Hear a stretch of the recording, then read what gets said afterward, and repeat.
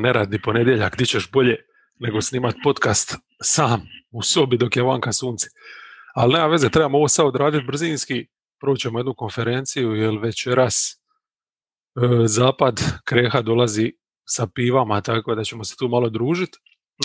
Vid nije mogao uskočiti u jutarnju šihtu, on je i dalje zauzet sa NCAA turnirom, a to on je obiteljskim obavezama, tako da sad ćemo opet malo ovako solirati, ja i moj Excel, da vidimo. Znači, odlučili smo istok, pa tu nema nekih velikih promjena, manje više mislim da neće ni biti do kraja sezone, sve je manje više jasno, znači imamo ove 3 ekipe koje odskaču, ne treba ih, ja mislim, niti imenovat. Imamo ovdje neku skupinu ovih, ajmo reći da su se sad Miami i Boston malo konsolidirali, Atlanta, tako da oni ostaju, to je tih top 6 koje smo i znali da će biti. A ovo dalje se, bore Hornets, Knicks, Pacers i Bullsi su pokazali sad neki znak života nakon 4 utakmice sa novom postavom. Toronto i Washington se još nadaju, a Cleveland, Detroit i Orlando su već odavno okrenuti prema L3. Pa onda krenimo s Netsima, kao broj 1, neprikosnoveni. Kakav tjedan su oni imali? Pa klasični neki Nets tjedan, tako je bar krenija. Znači, otvorili su ga protiv Minnesota u svom stilu, dobar dio utakmice kontroliraju, ali onda umjesto da zgaze, malo se opuste, protivnik osjeti kao da je u igri, međutim nema u završnici šanse, pogotovo što tu im se i Kyrie vratio nakon one pauze i Harden je bio u top izdanju, tako da je to odrađeno. Protiv Houstona nije bilo baš tako dobro, ostali su bez Hardena početkom treće, puno su kombinirali te neke svoje nove kombinacije s Blakeom, s ovim, inače tu su malo ispadali iz ritma, a praktički bila je to solo utakmica Irvinga, dok nisu u završnici na parket ipak odustali od predsezonskog pristupa i na parket poslali najbolje što imaju. Znači bili su tu Brown i Claxton, Irving i Harris, jedino iz nekog razloga nije bio Green na parketu, već Blake, ali to je ovdje nije škodilo i čak je Blake dobro odradio taj šljakerski dio, donio je tu neku dozu kreacije s tim nekim svojim asistima, to inače i Green odrađuje, kad god fali dva superstara, 2-3 kad nisu prisutna. Protiv Hornetsa su imali iznenađujuće laganu utakmicu, Hornets imaju te neke svoje probleme, oni su tricama ih zasuli od samog početka, obasili su ih 13 u prvom poluvremenu, imali su plus 21 tijekom prve već četvrtine i to je bilo to. Irving se nije ni oznojio pošteno, a recimo Harris je ubacio 3 trice, bio je tek 4. tricaš ove večeri Netsa, Green, Shemet i Johnson su ubacili po 5, ja? Kad dobiješ takvu partiju od Shemeta i Johnsona, mislim, 30 poena samo s perimetra. Dalje ne treba ništa ni govoriti, ali moramo recimo istaknuti da je to utakmica gdje je Aldridge starta, što je već bilo onako malo da se zamantati u glavi.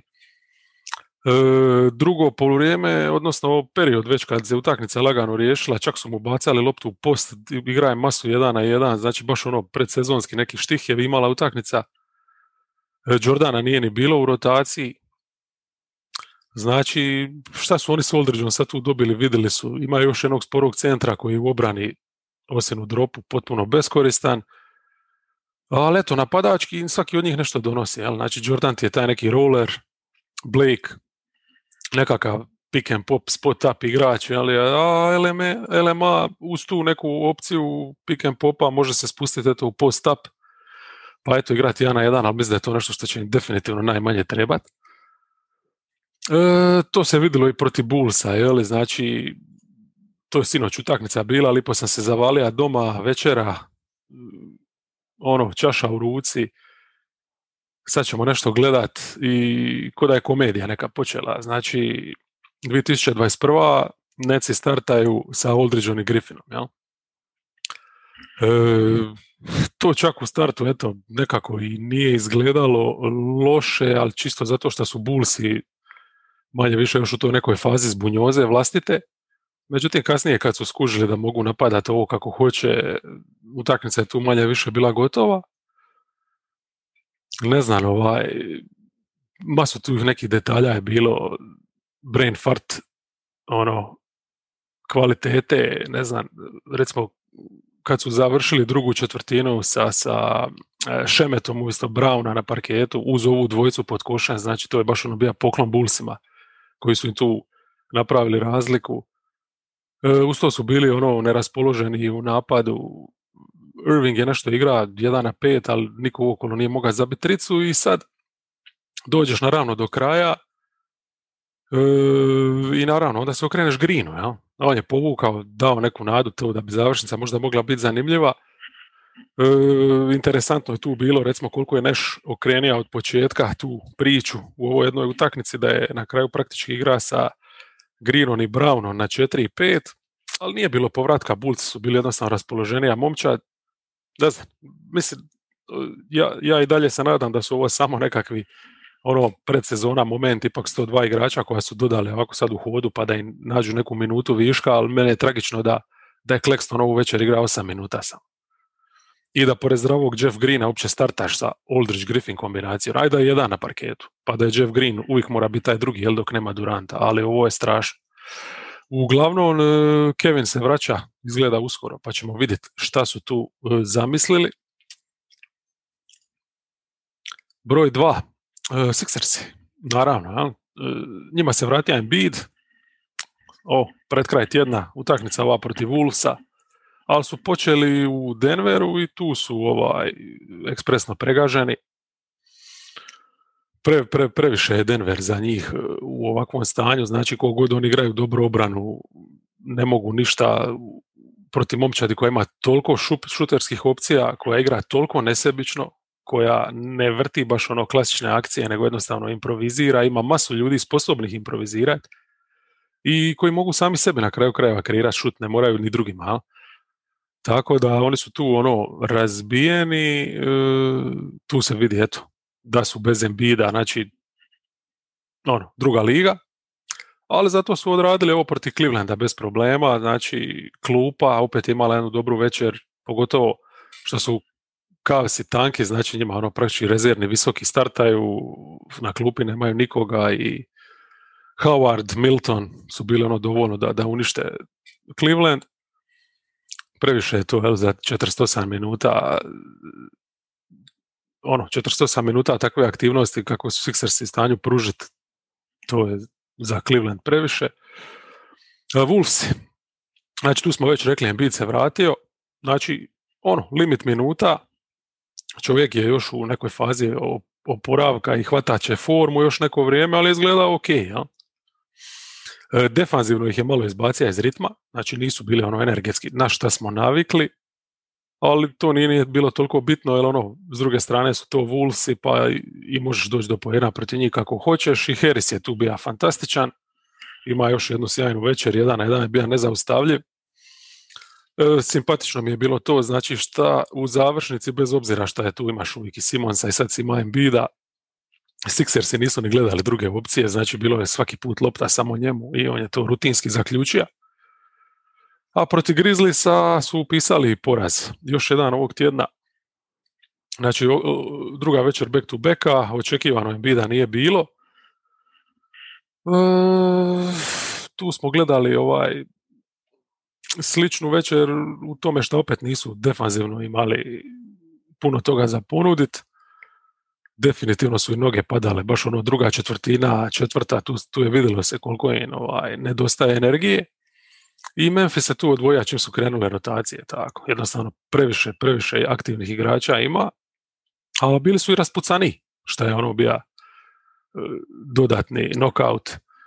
Znači, ubacili su duplo više trica i tako da Sixers u jednom trenutku imali minus 28.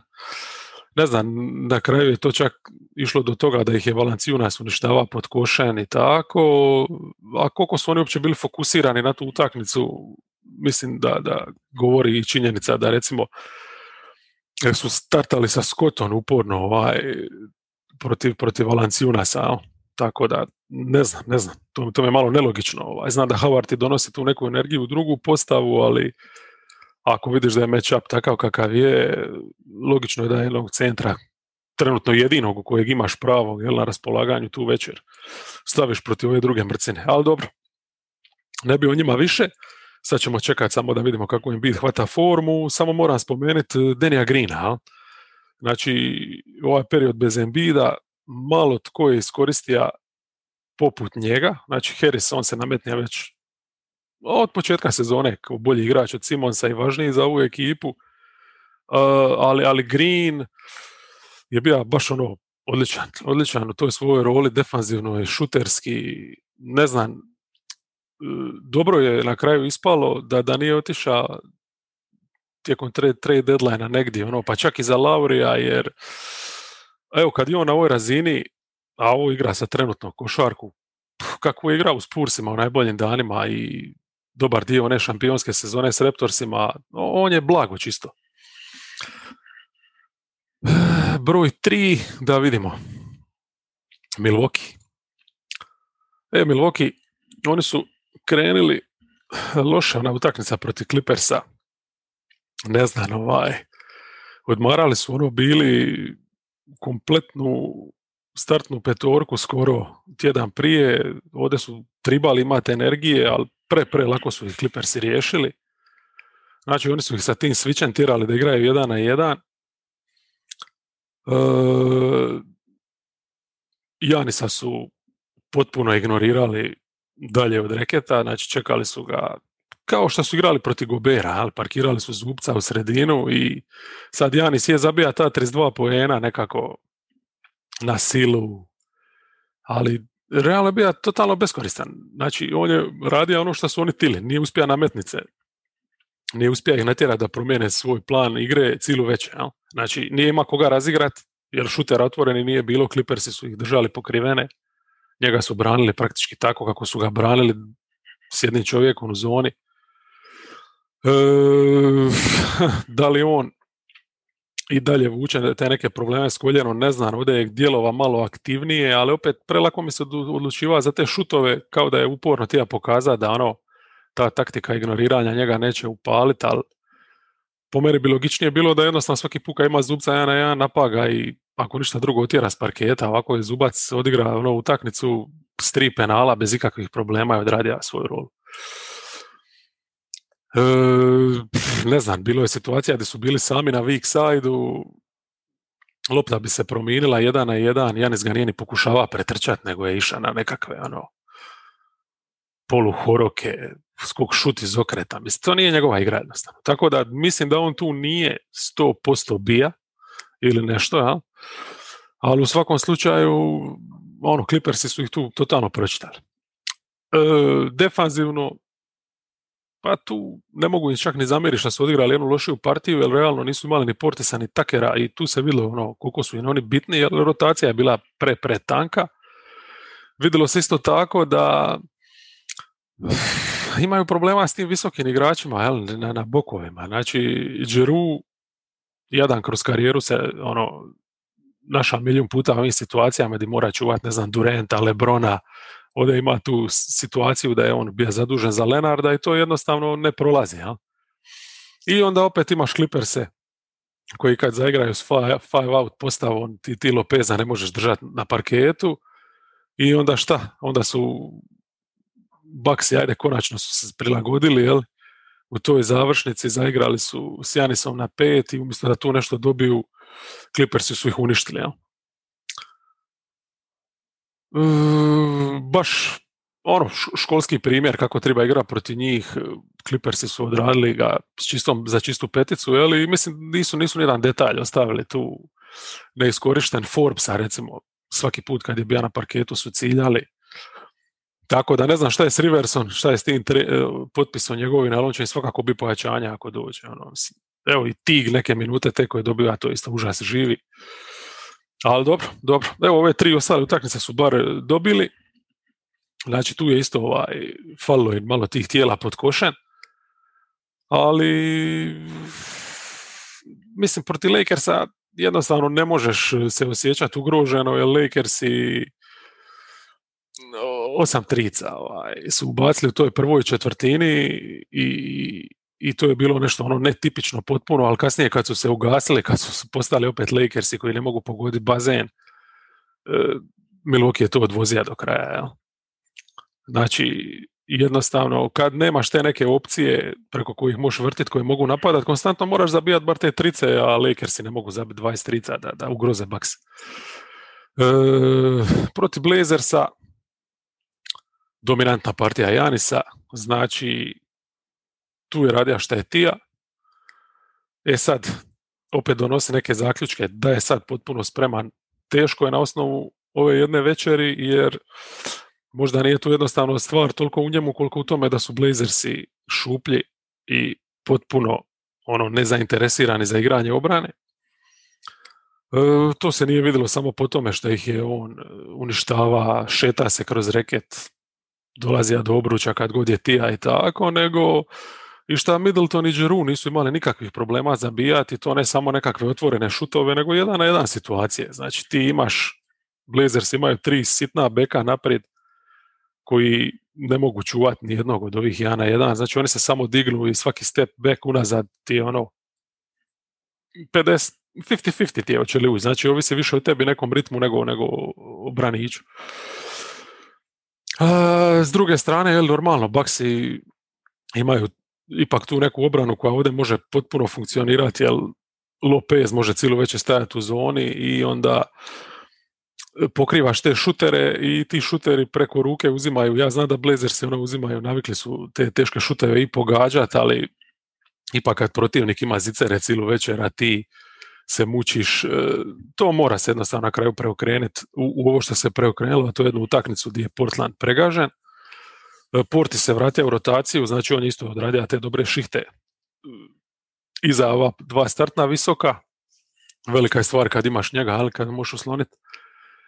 I meni je to tu još zanimljivo za primijetiti bilo da iako je Lopez, znači ovo je bio match-up njemu po volji, mogao je cijelu večer provesti u zone, oni su svejedno miksali, dosta posjeda, znači M je izlazija visoko, preuzima je dosta čak na piku, što je isto možda bilo nepotrebno, ali očito žele da to postane neki dio standardni njihovog repertoara. I to je ok. Protiv Kingsa su bila na drugoj večeri back to backa. Na kraju krajeva bili su i Kingsi i tu stvarno obrane smo mogli zaboraviti, ali smo dobili jednu zanimljivu utakmicu. Oni su odmarali Janisa zbog tog koljena ovdje drugu večer, back to backa, ali svejedno su imali i višak oružja naprijed, znači Giroux je valjda proslavio novi ugovor, odigraje partiju sezone, vuka je cijelu večer i na kraju je zabija sve što je tribalo. Kad je tribalo, bio je dominantan baš. A uz njega iskaka je Lopez cijelu večer, znači za razliku od one utakmice protiv Indijane kad je ubija Sabonisa u pick and rollu, kuca priko njega cijelu večer, jel? Ovdje nije bio toliko aktivan u tom segmentu, ali kad bi se ubacio pod koš, znači uvijek si mu mogao baciti lob, tražiti ga u postu, eventualno da kazni mismatch neki, i na katu kad bi se ubaciva, mislim, Holmes igra eto jednostavno tako kako igra, znači više u zoni, ali opet aktivno pokušava pomoći na te neke spriječiti prodore i to, i onda nastaje ta jednostavno rupa iza, a Kingsi nemaju jednostavno tip igrača koji bi mogao zatvarati. Mislim, oni su niski na centru, a kamoli na ovim ostalim pozicijama. Tako da je Lopez tu dominira čisto visinom. Ja. Jer šta u bitu, Holmes, kad gledaš u neka davna vremena, mislim, krilni centar, ne bi mu niko dao minutu na centru. Danas je to ok centar, ali kad naletiš na ovakav match-up, još ako igraš ovako kako igraju Kings i obranu, dosta riskantno, i jebi ga. Portis, pogotovo recimo opet ga moram istaknuti, znači dobre minute i čak neke šihte gdje su oni Brooks zajedno bili na parketu, to se posebno osjetilo koliko su moćni, recimo Barnes je tad mora njega čuvati, a Portis ga je nosija po reketu doslovno. Tako da Bucksi solidno koračaju naprijed i sad imamo ovaj jedan tercet ekipa gdje bi mogli staviti bilo koga na 4. mjesto. Ja sam se odlučio na Miami čisto zato što su opravdali neko očekivanje da će ovaj tjedan malo okrenuti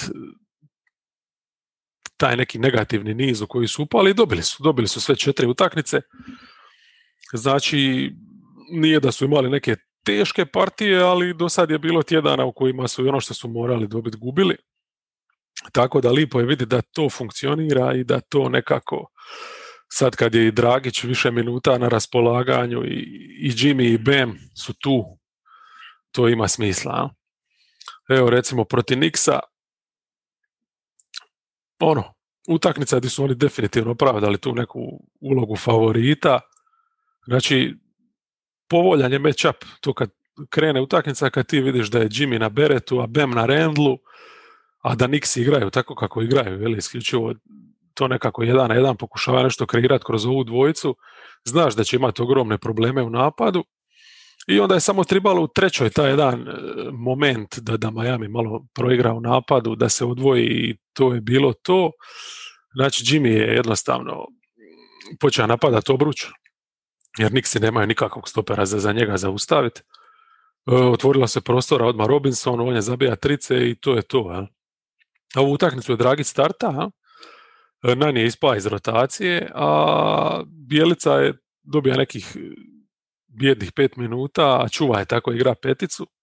Znači, očito su tu još tražili šta i kako. I do kraja tjedna su oni to već iznivelirali. Jel? Do ove utakmice četvrte protiv Clevelanda, gdje se nisu morali ni zamarati obranom, gdje su kao se došli u takvom stanju da se može samo prošetati. Znači, tu su baš odradili svoje, zabili su masu trica, ali su tu dobili onu klupu kakvu smo znali gledat oni najbolji njihovim danima i prošle godine, ove godine nažalost premalo. To je kad bi igrali Dragić, Hero i Olenik. Ja? Pa sad su igrali Dragić i Hero s klupe, Bjelica je konačno dobio ozbiljne minute i iako još nije na razini Olenika, pitanje hoće li ikad biti, to je već ozbiljna postava druga. Šta su još između Clevelanda i Knicksa? Da, dobili su još Pacerse i Warriorse. Ova protiv Pacersa utakmica je bila izuzetno zanimljiva, jer to je već treći put, znači u tjedan dana 2 puta su izgubili i ovdje su konačno nešto trebali napraviti. Nisu izgledali dobro na početku, ali Jimmy je opet u drugom poluvremenu uzeo sve u svoje ruke, kao što je razbija i Knickse, prije toga razbija i Pacerse tim agresivnim ulazima, ali potez utakmice po meni je bila ta njihova prilagodba u obrani, gdje su zaigrali zonu. Najveći dio utakmice su igrali, pogotovo to drugo poluvrijeme, ali s tim da su igrali zanimljivu tu neku 2-3 zonu gdje je Butler bija centralno, znači u toj roli centra u sredini i sve kako bi mogao braniti Sabonisa. Baš izuzetno zanimljiva odluka. Znači tu je Sabonisa uništio. Kad bi ostao u sredini zone, Jimmy ga je pojija i tu su došli do zraka, jel u principu u startu je problem bio šta su krenuli sa Bemom na Sabonisu i to je izgledalo ok, ali Indiana je puno bolje se nosila u tim, jer Sabonis bi onda samo ako ništa drugo razigrava, jel? Ako već nije mogao igrati 1-1 i obrana im nije štimala u tom, ali ovako kad su se pribacili, kad je Jimmy stana Sabonisa, a Bam puno više bio na perimetra pa mogao je čuvati. Znači, M je iskakao na sve tricaše, M je ostao na Turneru i njega zatvorio vani, jel?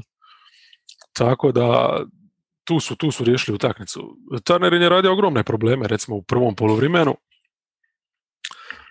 pošto je Ben bija na Sabonisu, jel? Njega je Ariza mora čuvati i to nije išlo nikako. Zabija je Turner preko njega i u reketu bez problema i šut preko njega. Tako da i Sigijem kasnije kad su uveli njega, kad su zaigrali zonu, to je bilo nešto bolje, ali tek ovo kad su stavili Turnera na njega, odnosno Bema na Turnera, to je riješilo cijeli problem. I to je klasični Miami potez, znači u regularnoj sezoni dobiješ utakmicu sa ovakvom jednom lijepom rošadom. Da su ubacili još nešto trica, mogli su biti tu utakmicu još u godnijoj situaciji. Protiv Warriorsa jesu pogodili nešto. Jimmy i Bam su odigrali odlično u napadu i tako. Tu su dali šansu Ladipu. Dragića nije bilo. S njim je to stalno toplo-hladno, ali kad on uhvati ritam, bit će i oni pravi. Ja? Bjelica isto na kapaljku.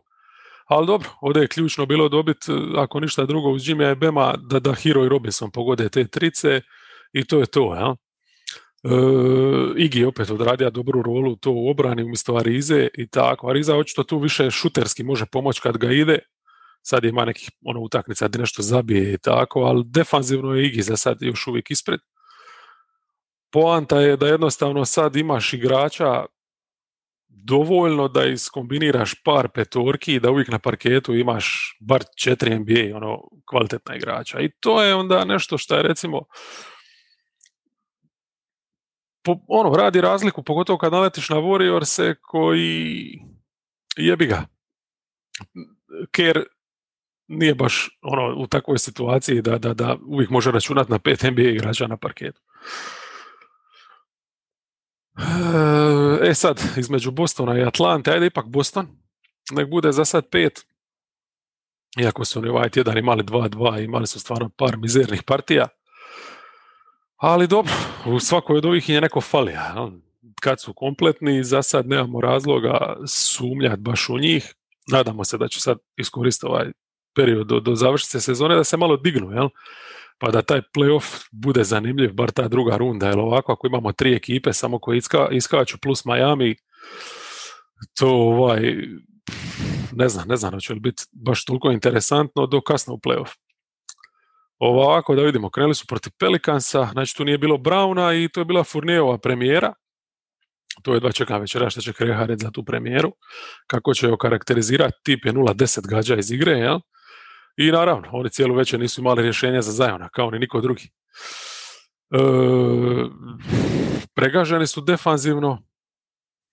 Ne znam, meni je tu onako jedan od najindikativnijih momenata večer je bio kad recimo Smart bi ostao na Zionu, pa znamo da je Smart mrcina koja stvarno može braniti od 1 do 5, ajmo reći 1 do 4, gotovo svakoga, koji se ne boji nikoga, a pored Ziona izgleda kao mini-mi, kao sin njegov da je izašao na parket. Ne znam. Šta je još tu reći o toj utakmici? Eto, Kornet, drugu utakmicu za redom solidan u pick and popu i definitivno se nametnija kao nekakav dobitak tu u ovoj rotaciji, znači igrač koji zaslužuje minute. Ja. Protiv Dallasa nisu imali Time Lorda iz nekog razloga, tu su startali s Wagnerom i to stvarno više nije zabavno gledat. Uz to je Fournier opet bio jadan i tako da stvarno nisu imali za Dallas dovoljno. Jesu pokazali znakove života u završnici kad je Dallas malo sta. Provali su čak malo i sa nekakvim small ballom. Mislim da je to razlog, jel, zbog kojeg čak Carlisle nije vraća Zingera na parket pretpostavljanja. Jel. Tu su, ajmo reći, izgledali onako relativno konkurentno, ali to je premalo odigrati, ne znam, par dobrih šihti u 48 minuta. Znači jednostavno sve prije te zadnje četvrtine gdje su olako dopuštali da ih Luka šamara, to je nekako realnija slika onoga što je Boston ove sezone.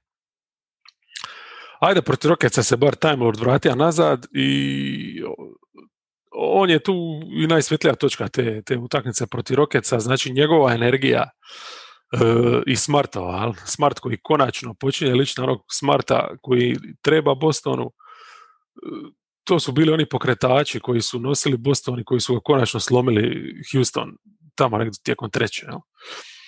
Na kraju se čak i Fournier raspuca, to je bitno eto, da on uhvati neku formu i koju je prinio u utakmicu protiv Hornetsa. Ali Kajen opet moram istaknuti, znači Smart, dolazak njegovu formu, Williams, kad igra sa ovako energije, to su ti ljudi koji jednostavno su potrebni, jer ti nikad ne znaš ova 3 udarna kreatora, šta ćeš od njih dobiti. Pogotovo u tom nekom energetskom smislu. Ja? A ovi su zarazni jednostavno. Kako igraju, kako trče i u napadu i u obrani, to je milina. Znači, trening taj protiv Hornetsa, dobro je došao da Fournier nastavi s tim svojim ritmom. I tu bi je zanimljivo bilo vidjeti kako su njemu našli minute, tu su bili kompletni. Prijetnje neke nije bilo, Hornetsi su igrali praktički do prve promjene igrača, desetkovani su i tako, klupa je izgledala solidno, Fournier nije u toj nekoj roli nekog igrača, potrošača. On je više jedna još spot-up opcija, jedno bogatstvo to da imaju. I dobar je i kad igra umjesto Tatuma s udarnicima ili kasnije umjesto Browna s Tatumom i rezervama. Tako da to je ta jedna opcija koju do sad nisu definitivno imali i sviđa mi se to što recimo nije dobija tu loptu da radi, ne znam, s njom da solira ili tako, nego ona i dalje dosta kod Pritcharda, koji sad, kako nema Williamsa više toliko uz sebe, s kojim ima stvarno odličnu kemiju s te klupe, sad traži tu kemiju s Cornetom, jel?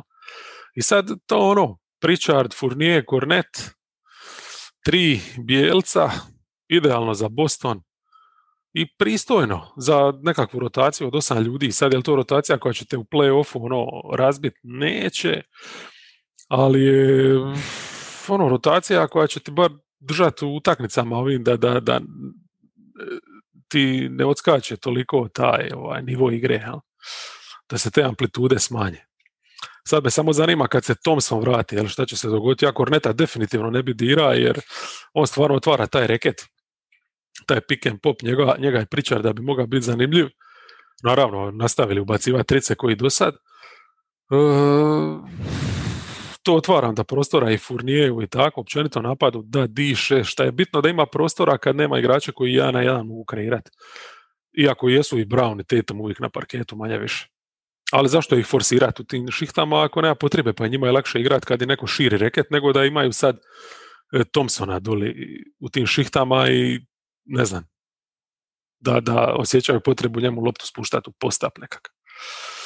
I ovo je dobro šta sad, evo, ovako Oudžele i Williams spadaju u tu neku rolu 9., 10. igrača, šta jesu njihove optimalne role. Jel? Kad ih koristiš ko 6., jebi ga 7., to je problem ogroman. Atlanta. Dobri su. 3 pobjede su upisali ovaj tjedan. I to u 2 dobre utakmice, ovo protiv Spursa i Warriorsa. Tu je moglo ići na jednu i na drugu stranu, ali su pokazali da su već rutinska momčad, da playoff je zakaparen praktički. Šta je s obzirom kako su krenuli u sezonu, koja su pitanja bila, ja ih jesam vidio tu u top 6, ali realno je bilo imati nekakve upitnike. Sad ih više nema, jer sad su pokazalo se ipak da ti troškovi ovog lita nisu bili uzalud, pogotovo kako Bogdanović zna zaigrat. Sad kad je u formi, kad je zdrav, i Gallinari, jel, koji u forma je upitna kad je on u pitanju, šta to znači forma u kontekstu njega, ali to je čovjek koji može pogoditi iz slačionice i za koji može 12 poena bez da mu zavrtiš akciju nekako složiš. Tako da to je dobar luksus. Lou Williams se pokazao isto kao totalni dobitak, jer on, evo, ova utakmica protiv Warriorsa praktički nije dobija, ali zadnja već se isplatija praktički. Dali su mu loptu da radi šta hoće, da igra svoju Lou Williams igru, to u Clippersima ove sezone nije bilo moguće. Oni su pokušavali nešto drugo, tu se on pogubija lagano, ali ovdje jednostavno igra 1-5, pa onda kad je vruć, onda možeš napraviti ovo što je McMillan napravio protiv Warriorsa, jednostavno ga je ostavio na parketu cijelu zadnju, Young ga nije ni vraća i on je dobio utakmicu. A i prije toga je radio razliku sa Gallinarijem. To su one minute još uglavnom da idu protiv onih slabijih Warriorsa bez Stefa na parketu, tako da nema tu problema. Ali krenemo nekim redom. Evo, recimo protiv Sansa, tamo su ostali bez Collinsa na pola utakmice. Hunter otpao, znamo već. Tako, ti neki problemi s rotacijom su se tu dosta vidjeli. Bogdanović ima dobrih minuta, Vuka je, ali općenito su imali jednostavno premalo. Sansi nisu dobar match-up za njih, ni kad su kompletni, s obzirom na tu obranu koju igraju, na tog centra koji može ostati sa Kapelom, pa onda tu ne mogu stvarati nikakav višak i tako. Ostaje sve na nekakvo nadigravanje tih vanjskih igrača, a tu je Phoenix bolji u tim udarnim opcijama. Tako da jedan poraz na gostovanju, ništa strašno, idemo dalje. Protiv San Antonija je druga prilika i tu su izgledali puno bolje. Znači, je Bogdanović opet bio fantastičan, Kapela je puno bolje koristio taj prostor, jer za razliku od Daytona, Poeltel je bio aktivniji uokolo, ostalo mu je dosta prostora i onda ovi ostali Spursi su nekako preniski da bi tu došli na pomoć, njemu smetali. Galinari opet s klupe i ključan je bio Young, jel? Znači ta utakmica je ušla u produžetak, ali realno oni su to trebali dobiti u regularnom dijelu. Young je ima šut samo takav, ima je ulaz, floater, kako je to promašio, ne znam, ali eto, nakon još 10 minuta nastavka u kojima je dominira, uspio je dobiti utakmicu. Protiv Pelicansa su imali poklon, znači tu i dalje nema Collinsa, odlučuju odmarati Younga i Galinarija, ili je druga večer back to backa, i Bogdanović i Huerter su tu bili dovoljni. Starta je čak i Goodwin, jer je McMillan lukavo procijenio da Snella će ostaviti na klupi radije, a da ima 3 kreatora naprijed, i to je bilo potpuno dovoljno. Pogotovo kad je Lou Williams kasnije krenio s klupe s rezervama, Pelicans su mislim tu bili bez ikoga, ali da se razumijemo, ali Atlanta je to rutinski odradila, a koliki je ovo trash od utakmice u biti bio, najbolje možda govori podatak da je Lou Williams čak uspio razigrati Okongwu.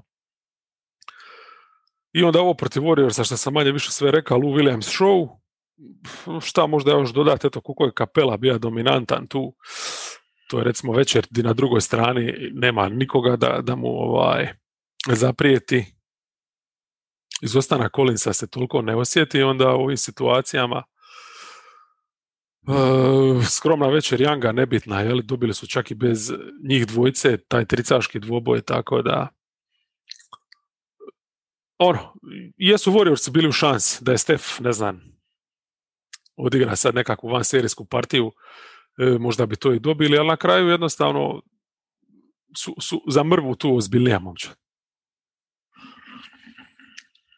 I to je ono što su tili u biti na kraju krajeva kad su u ovu sezonu ušli, i to je ono što su postigli. I mislim da to je ipak uspjeh. 7, tu će ostaviti Hornece do daljnjega, iako neće biti lako, znači Lamela njegov izostanak su mogli zakrpat, ali onda ti otpadne i Monk, ajde pa onda nekako, ali sad kad je Hayward otpad, to će biti zeznuto. Ovaj tjedan su još imali 2-2, vidit ćemo kako će dalje to ići. Otvorili su ga protiv Wizardsa, znači to je bila druga večer back to backa. Tu Washington, defanzivno, znači nije se pojavio i nisu imali ni Bila, tako da Hornecima tu nije bilo problem. Rozier i Hayward hrpa otvorenih šuteva i onda tako nije problem odigrati utakmicu. Protiv Netsa tu su pregaženi, ekspresno, znači tu se njihova zona pokazala totalno smiješnom, ne možeš protiv Netsa to uopće igrati.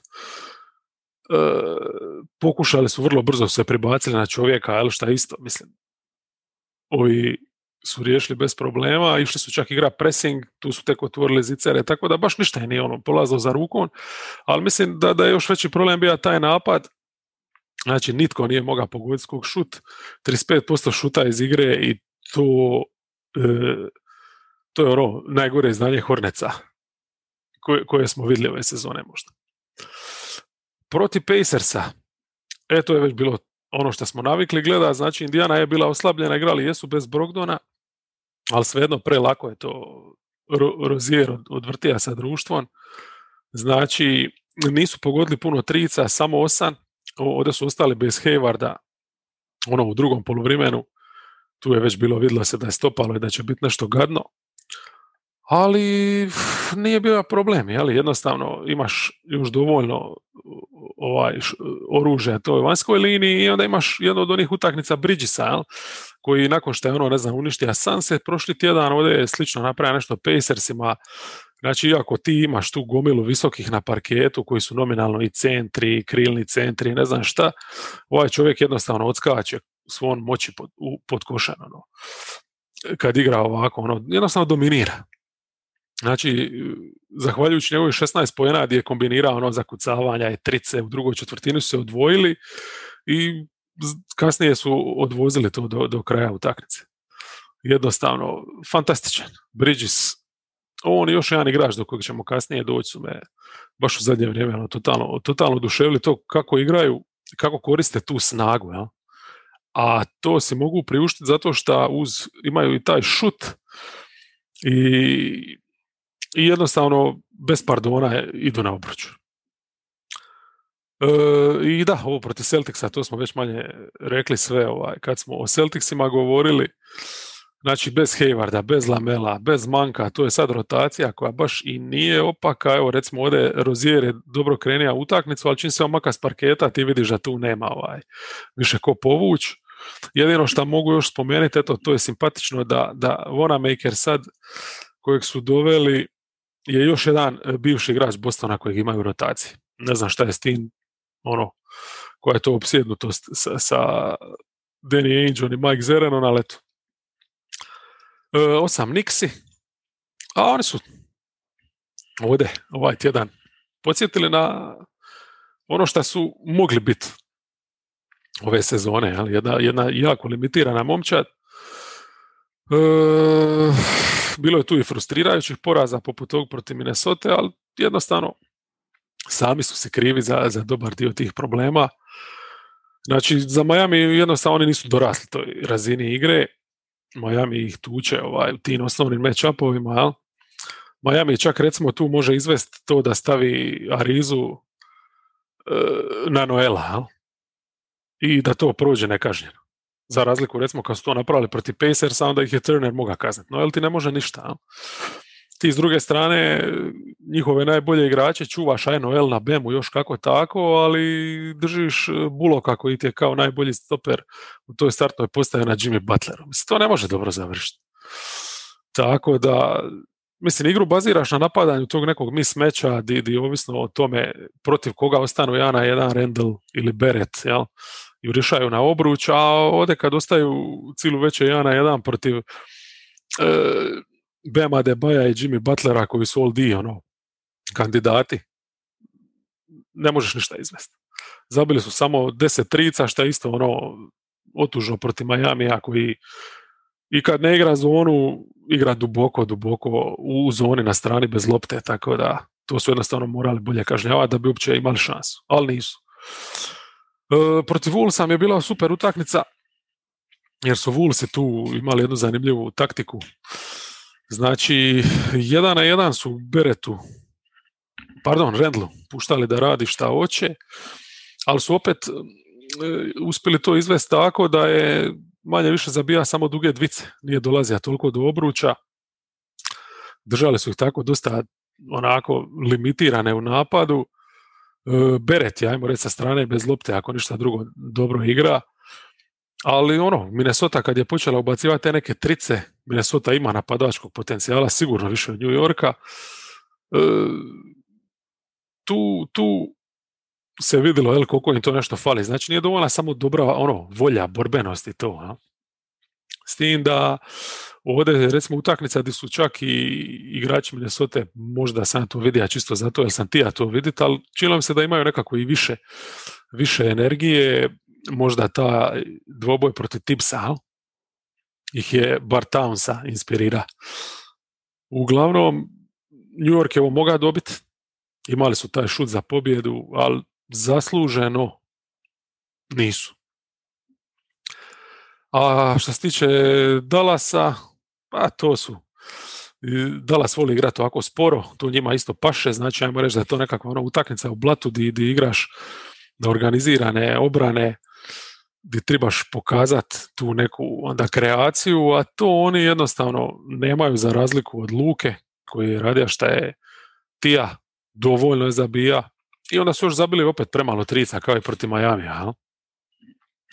Dallas definitivno ima obranu za zaustaviti Randla, A nema tricaša, znači Burks, Bullock jesu nešto pogodili, ali što se tiče nekih ulaza do obruča ili ovi ostali bekovi šta je pogađaju iz driblinga, ajmo reći, to jednostavno nije postojalo. Jel Dallas sa tim svičanjem, pa onda s tom zonom, baš te i oduzmeti i obruč, oduzmeti i otvorene šuteve, dobar dio utakmice, tako da to je za New York jednostavno previše.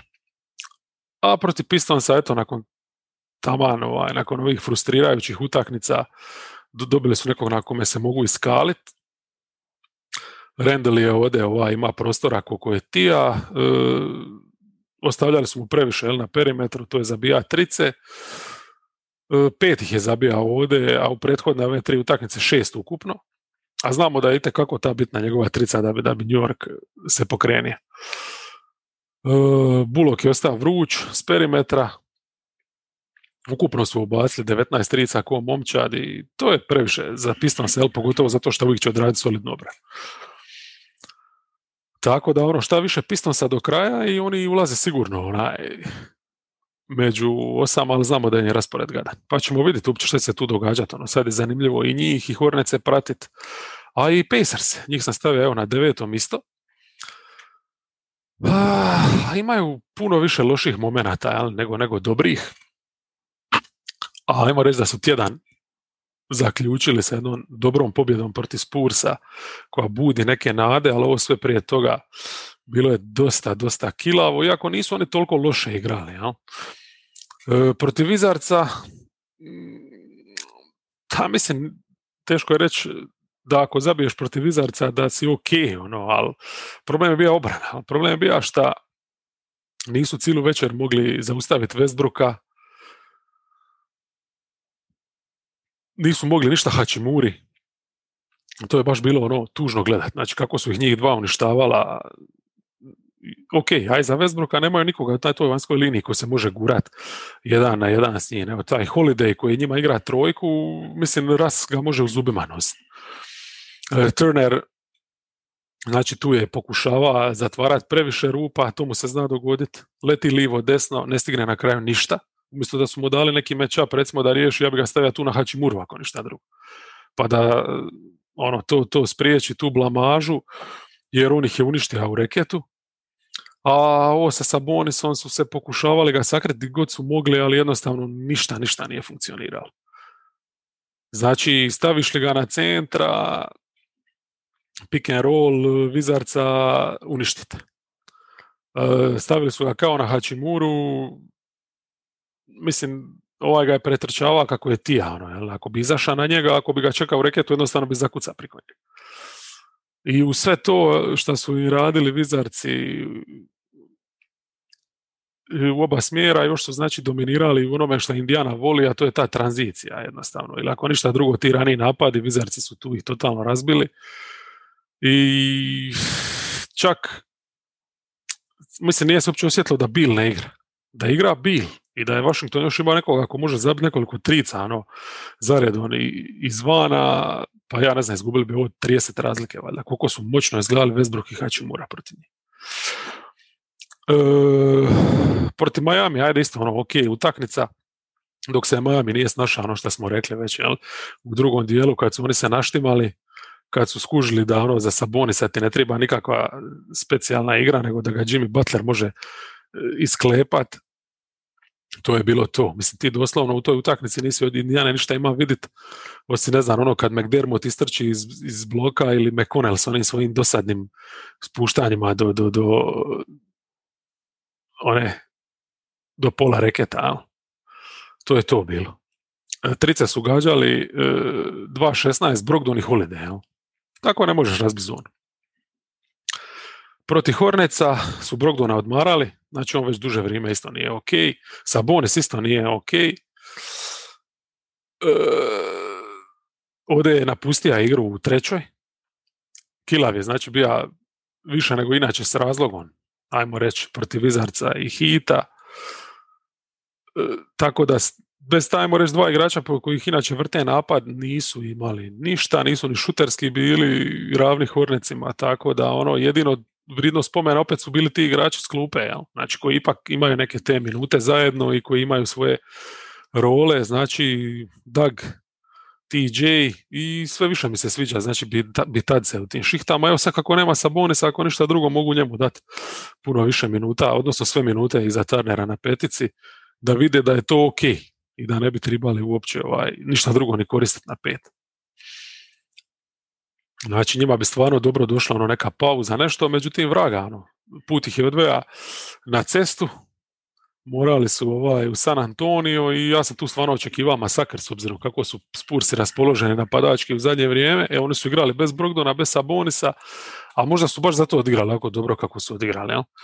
Znači ovo je bila utakmica gdje su mogli dati loptu Levertu i on i Turner, ta neka pick and roll kombinacija njih dvojice. Pa glupo je sad govoriti da je to na razini Brogdon Sabonis, ali nešto što te može gurat, čovječe, do neke prosječnosti u kojoj onako jesi.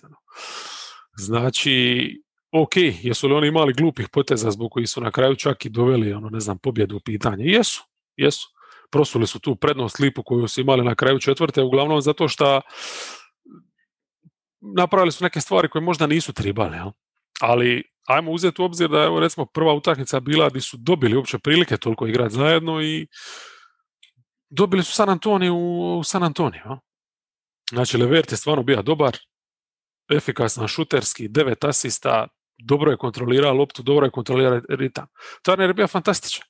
Znači, defanzivno u utakmici ovoj niko nije igrao baš nešto specijalnu obranu, ali je imao dobrih poteza koji su na kraju krajeva pomogli, napravili razliku između pobjede i poraza. Ali u napadu je bio super. Osim tog bloka, iz kojeg bi se onda ponekad izvuka na perimetar, ponekad zarola prema obruču i tako. Odlično je miksa to unutar van. On je zabija na kraju 18 poena sa 12 lopti. Usporedbe radi, recimo Sabonis u prosjeku zabija 20, treba mu 14 lopti. Znači, uz to ima potpuno podređenu igru. Ja? Puno više nekih akcija se vrti za njega, kroz njega. Lopta mu je puno više u rukama, dok Turner ovdje više služi kao nekakav screener, pa šta dobije. Ali mislim, masu tih situacija koje dobija za odigrati 1 na 1 u postu, napast, reket, pa rješava je to, pa mislim, nema tu Sabonisove one rutine, ali je efikasan. Znači, šta hoću reći samo po 1000. put da bi trebali početi graditi oko njega jednostavno, a ovo drugo zaboraviti. Ako misle, recimo, dogodne krenuti u nekom drugom smjeru, a ne ostati vječno ovdje gdje su. Istina da su oni ovdje za Turnera provali i nekakve Sabonisovske akcije, one jednostavne, znači ide na hand-off i onda se odmah okrene i zarola u sredinu i tako, to je Sabonisova klasična akcija, to je ovdje on odrađiva bez problema i tako, mislim 2 na 2, njih dvoje s 3 vanjska, zabili su dovoljno trica, igrali su dovoljno pitko i igrali su borbeno, ali ja recimo moram istaknuti Sumnera koji je tu starta, koji nije mogao recimo pogoditi izvana, ali je katovima radio konstantno pritisak na obranu Spursa i koji je bio defanzivno vrlo koristan. Jel? I naravno, moramo spomenuti junaka, ali evo recimo ovaj večer di Doug nije ništa zabija, specijalno, ali McConnell je zato uzeo loptu u masu situacija i ti njegovi šutovi sa, ne znam kako bi ono nazvao, ono nije poludistanca, to je poludistanca, jel? Spursi cijelu večer su to gledali i dopuštali. Mene to nije jednostavno bilo jasno. Ako vidiš da tip ide na to, jer nema ići na šta drugo, pa daj pokušaj ga istjerati iz reketa, čovječe. Ima kakvi, onda su zato su izgubili utakmicu. Tako da Indiana ima tih nekih momenata, eto. Mogla bi biti uzbudljivija ekipa od ovog šta je, ali vidjet ćemo, valjda, ako ikad ozdrave, šta će biti. Uglavnom ima dosta tih stvari, eto sad recimo imaš Leverta i Brogdona, jel? Ima li u ovom gradu mjesta za obojicu? Ista stvar pod košem ti je to pitanje, ima li za obojicu mjesta? I Turnera i Sabonisa. Znači to su neke stvari koje mora interno riješiti. Chicago. evo stavljanih u play-in, usprkos 3 poraza, evo imali ovu jednu pobjedu protiv Netsa, ali neki koraci iz utakmice u utakmicu se vide, znači defanzivno iće očito na tu nekakvu visinu, provat će tu, ako ništa drugo, reket koliko toliko sačuvat, pa da održe se na nekoj razini prosječnosti, a napad je ok, mislim. Lavin ima svojih nekih zdravstvenih problema, mislim da je to više sad problem nego nekakva kemija sa Vučevićem, jer ona polako dolazi, za sad to nije baš sjajno, ali onako, je da sporo vrte te napade dok se namiste kako kome paše, ali zabijaju. Znači, počeli su protiv Warriorsa u San Francisku, tu se nisu osramotili kao u onoj prvoj utakmici protiv Spursa, ali nisu mogli pratiti normalno Stefa u jednoj od njegovih boljih večeri. Znači, ubacili su 6 trica, toliko je ubacija i Stef sam. Jel? Znači, šta su tu napravili u odnosu na onu prvu utakmicu gdje su startali sa Markanenom i Vučevićem drugčije? Pa, šta su startali s Youngom, prvo i osnovno. Markanen i Vučević igrali su zajedno 1 minutu i Markanena su uglavnom spojili, znači, sa Tajsom. Druge postave, Tajs puno pokretniji od Vučevića, može malo ovoga sakrit, ajde, to je pristojna kombinacija. I tako, paziš na te detalje i to ti je dovoljno da u obrani se ne sramotiš. Lavin, eto, ovdje isto nije bio pravi. Nisu bili konkurentni u napadu, znači fali i White, ali dobro. Znači, druga utakmica puno bolja od prve utakmice. Treća utakmica isto dobra. Sansi jesu to vodili, odvrtili su od početka do kraja, nije to bilo upitno da su oni bolji. Oni su startali sa ovim bijelim drvima na startu jer nije bilo Lavina, pa su onda umjesto, ne znam, iz nekog razloga da odmah Valentajna stave na njegovu na poziciju te dvojke, oni su odlučili se za nekakvu postavu gdje su kao Markanen i Vučevića, Young na trojici, ali kao veliki smo, pa su Williamsa stavili Patrika na 2, šta mi je totalno bez veze.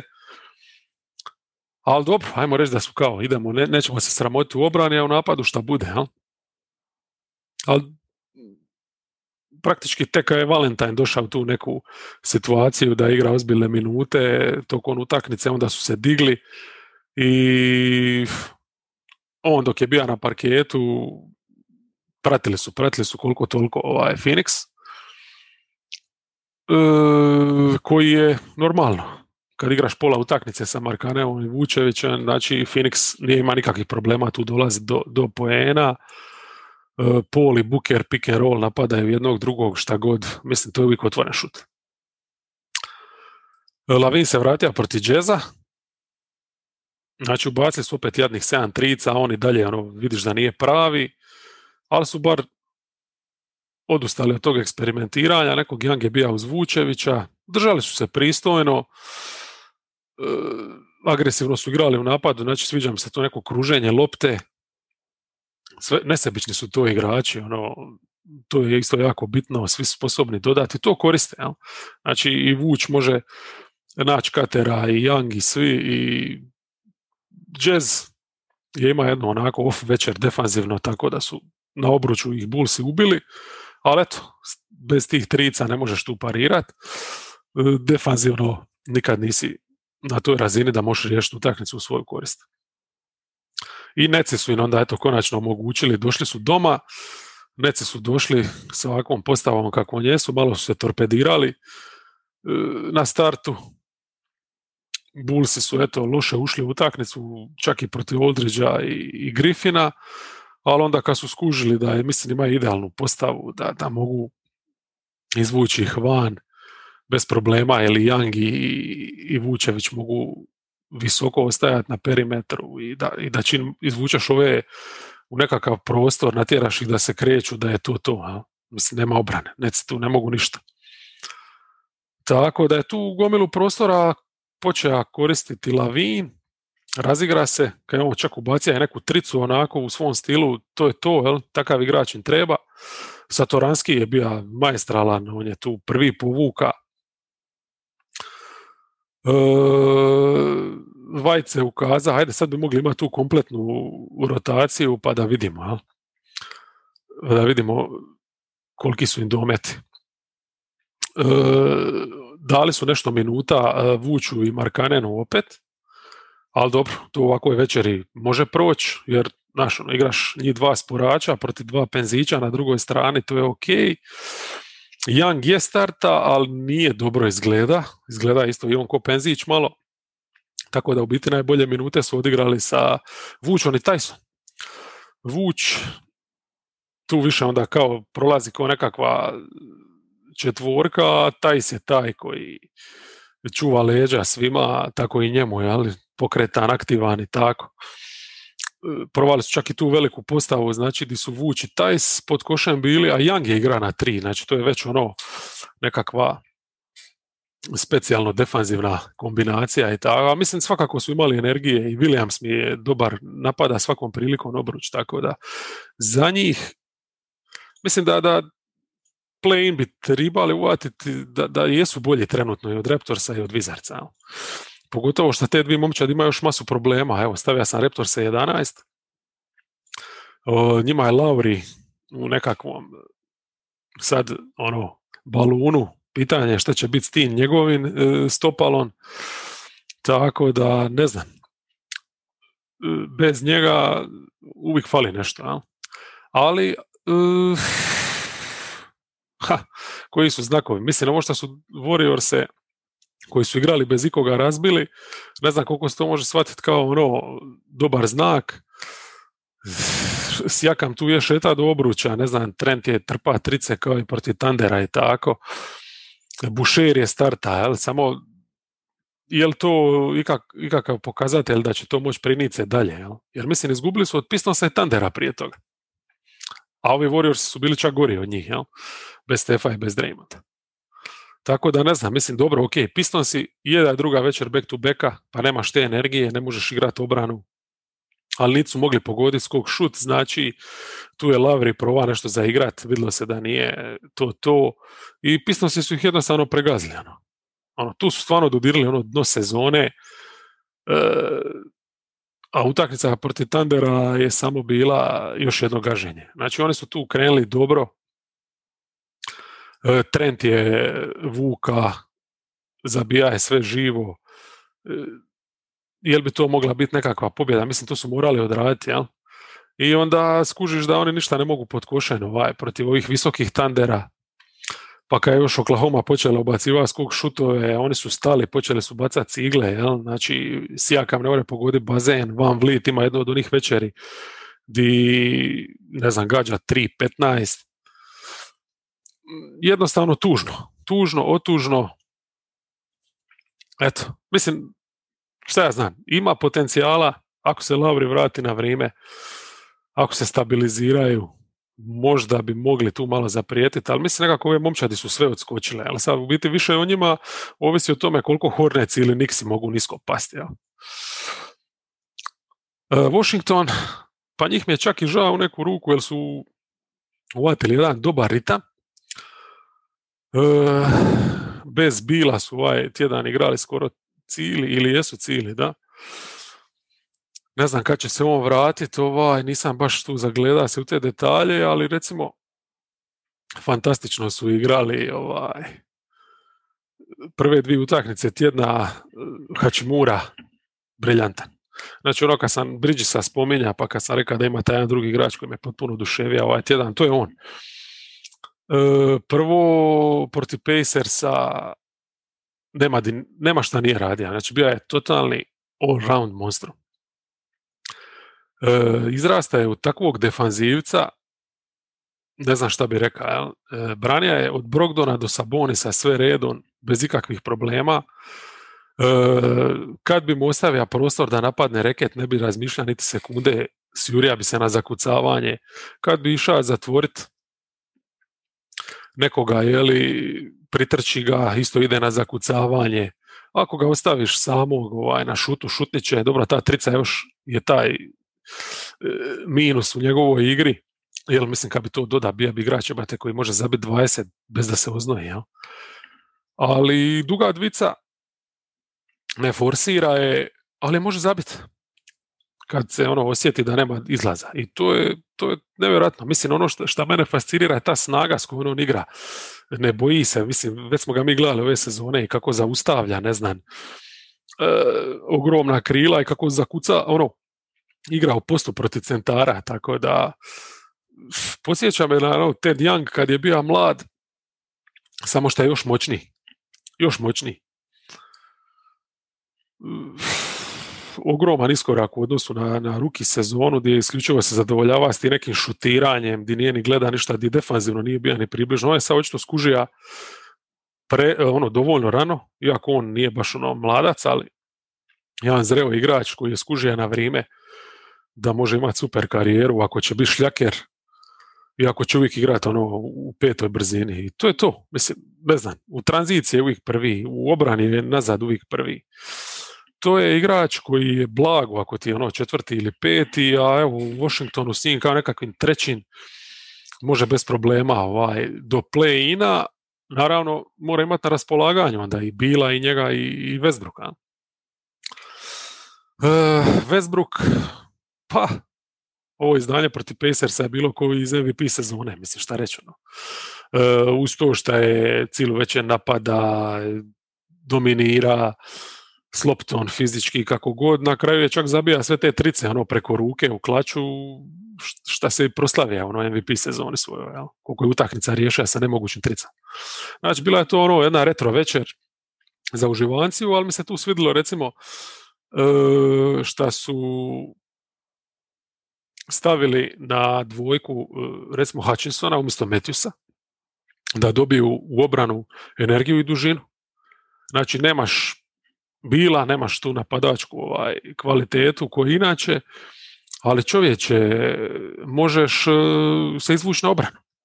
I Hutchinson je tu u završnici isto bio jako bitan. Znači, može pogoditi tricu, može napast obruč. Ne znam, kad već spominje njega iz Bullsa, Gafford koji je stiga isto i opet odigra dobro, pogotovo s Rason, taj pick and roll dobro funkcionira i to je to. Znači, tamo su se počeli okretati to nekakvom defanzivnom štihu i onda ostali su bez Ruje. Ja sad ne znam koliko je ozbiljno to s ramenom i to, ali ova utakmica kad vidiš njega da stoji Avdija, on, Hutchinson, pa još imaš centra ogromnoga i ogromnog pleja, pa tu imaš dužine čovječe da možeš obranu igrati kako hoćeš. Možeš slati pomoć, možeš preuzimati, možeš se zatvoriti u zonu, sve funkcionira. Eto, da, zanimljivost jedna, zapisao sam je tu, znači zamalo su na parketu imali New Kids on the Block postavu i to protiv Pacersa, pazi, za svaki navijač Indijana bi ubija za tako nešto. Znači u jednom trenutku su igrali Raul Neto, Maleni Matthews, Avdija i Lopez. I Hachimura je bio s njima, on je poluazijat, pa to još može proći za nekakvu New Kids on the Block krnju verziju, ali falija je još jedan bijeli čovječe, ne mogu vjerovati da ovaj zlikovac Brooks nije iskoristio priliku i posla na parket. Bertansa do duše nije bilo, da je bilo, možda bi vidjeli to nešto. Ali nažalost ništa. Ali ako iko može New Kids on the Block do kraja sezone imati na parketu, to će biti Wizardsi, zato treba itekako paziti kako rotiraju. I šta onda? Onda su upisali 3 poraza. Ajde, ovo protiv Horneca, znači druga večer back to backa. Hachimura opet fantastičan.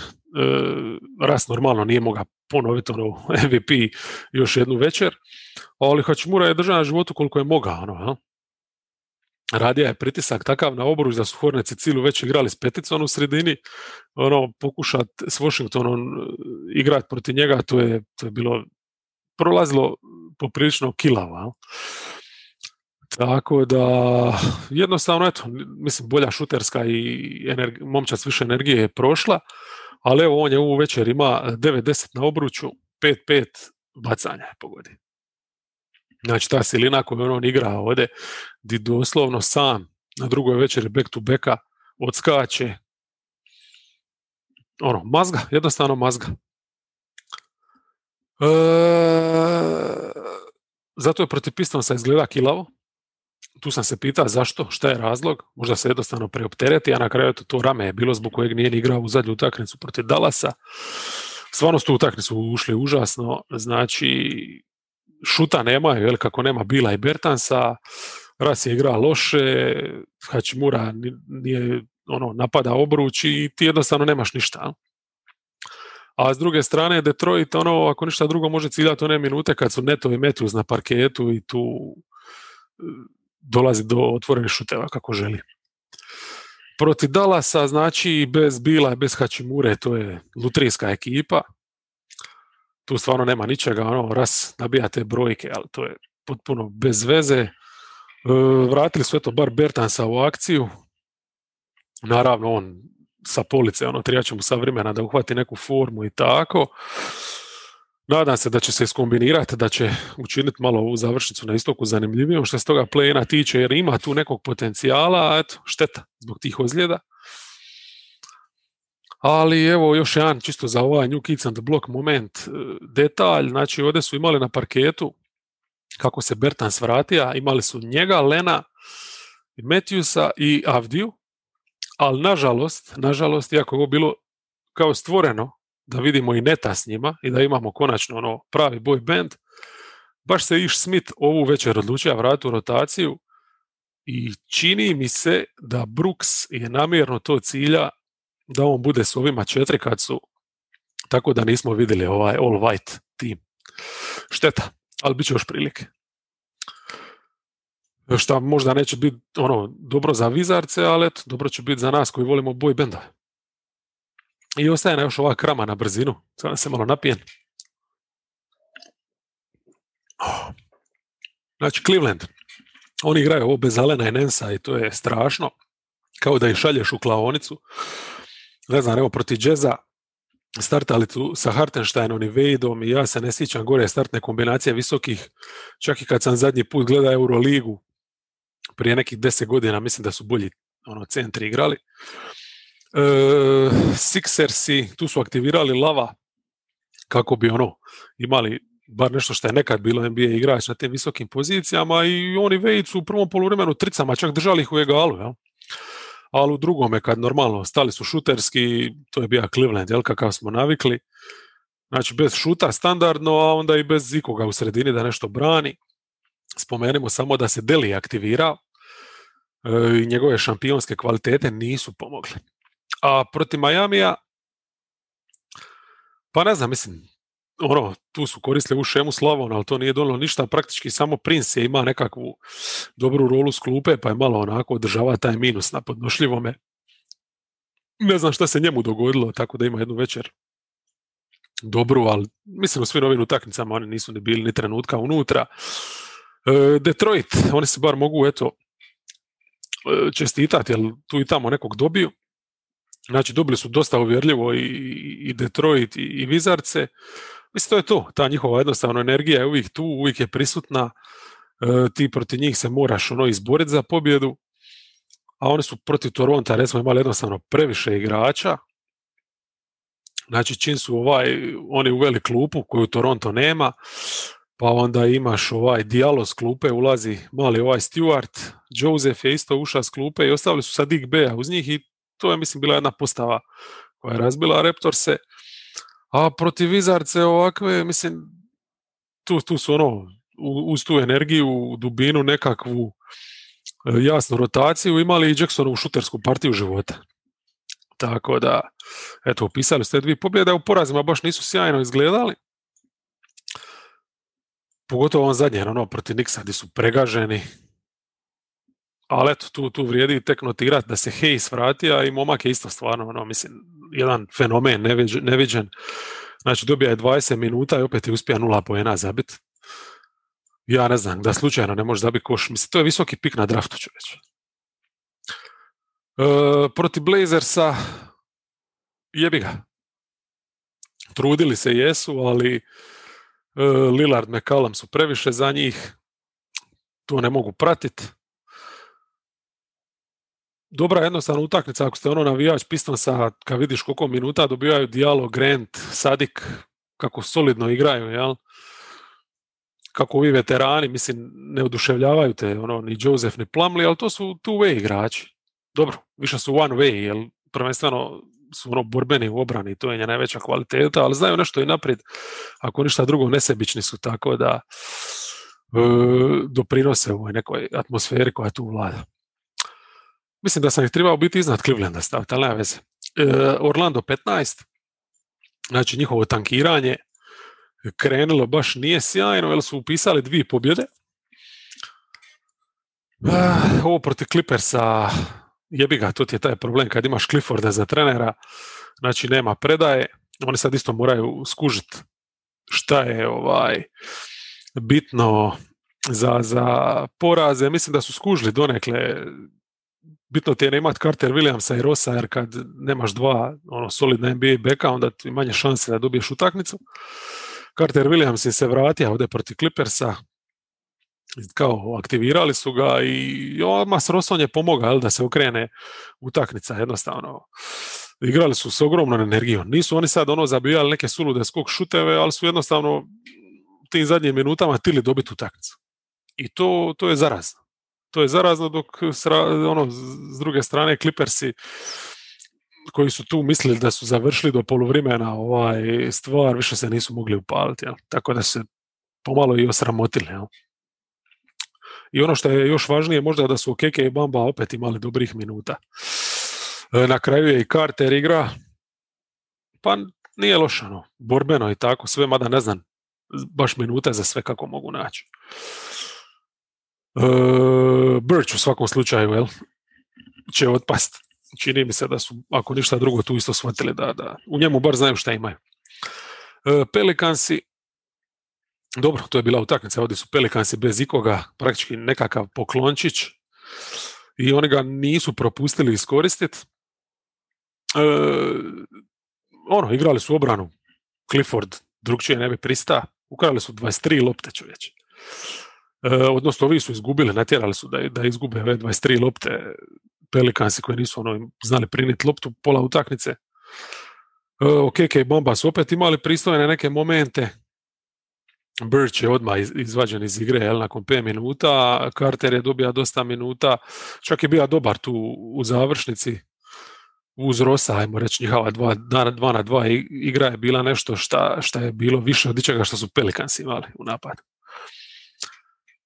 Jazz, tu je taj moment gdje su shvatili, znači, ako nemamo Carter Williamsa, pa damo loptu Randlu, onda smo tankerska ekipa i to je to. Jazz ih je pregazija, a Denver ih je probao nekako ignorirati,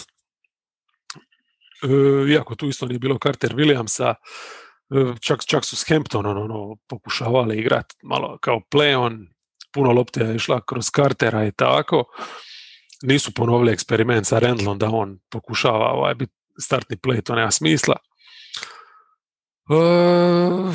Mislim, Denver nije igra, oni su to iskoristili, otišli su na popriličnu prednost, ali kad se Denver u nastavku vratio i zaigrao ozbiljnije, to je to. Ja? Vidiš da Carter protiv takvih ekipa nema šta raditi na parketu, on jednostavno nema neku ozbiljniju rolu, u obrani je undersize centar, u napadu je jednostavno igrač koji isto najbolje se osjeća u postu, ali nema jednostavno ni tu moć, ni eksplozivnost, ni ništa da bi bila ikakva prijetnja, niti na lobu, niti na rolu, niti na išta.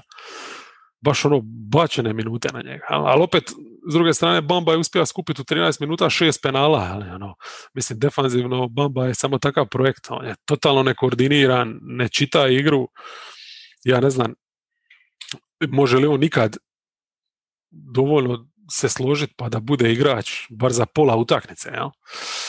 Nekakav solidan backup centar. To vjerojatno može, jer u napadu je s ovim šutem odličan problem i čak i u postu zima dosta finih urok.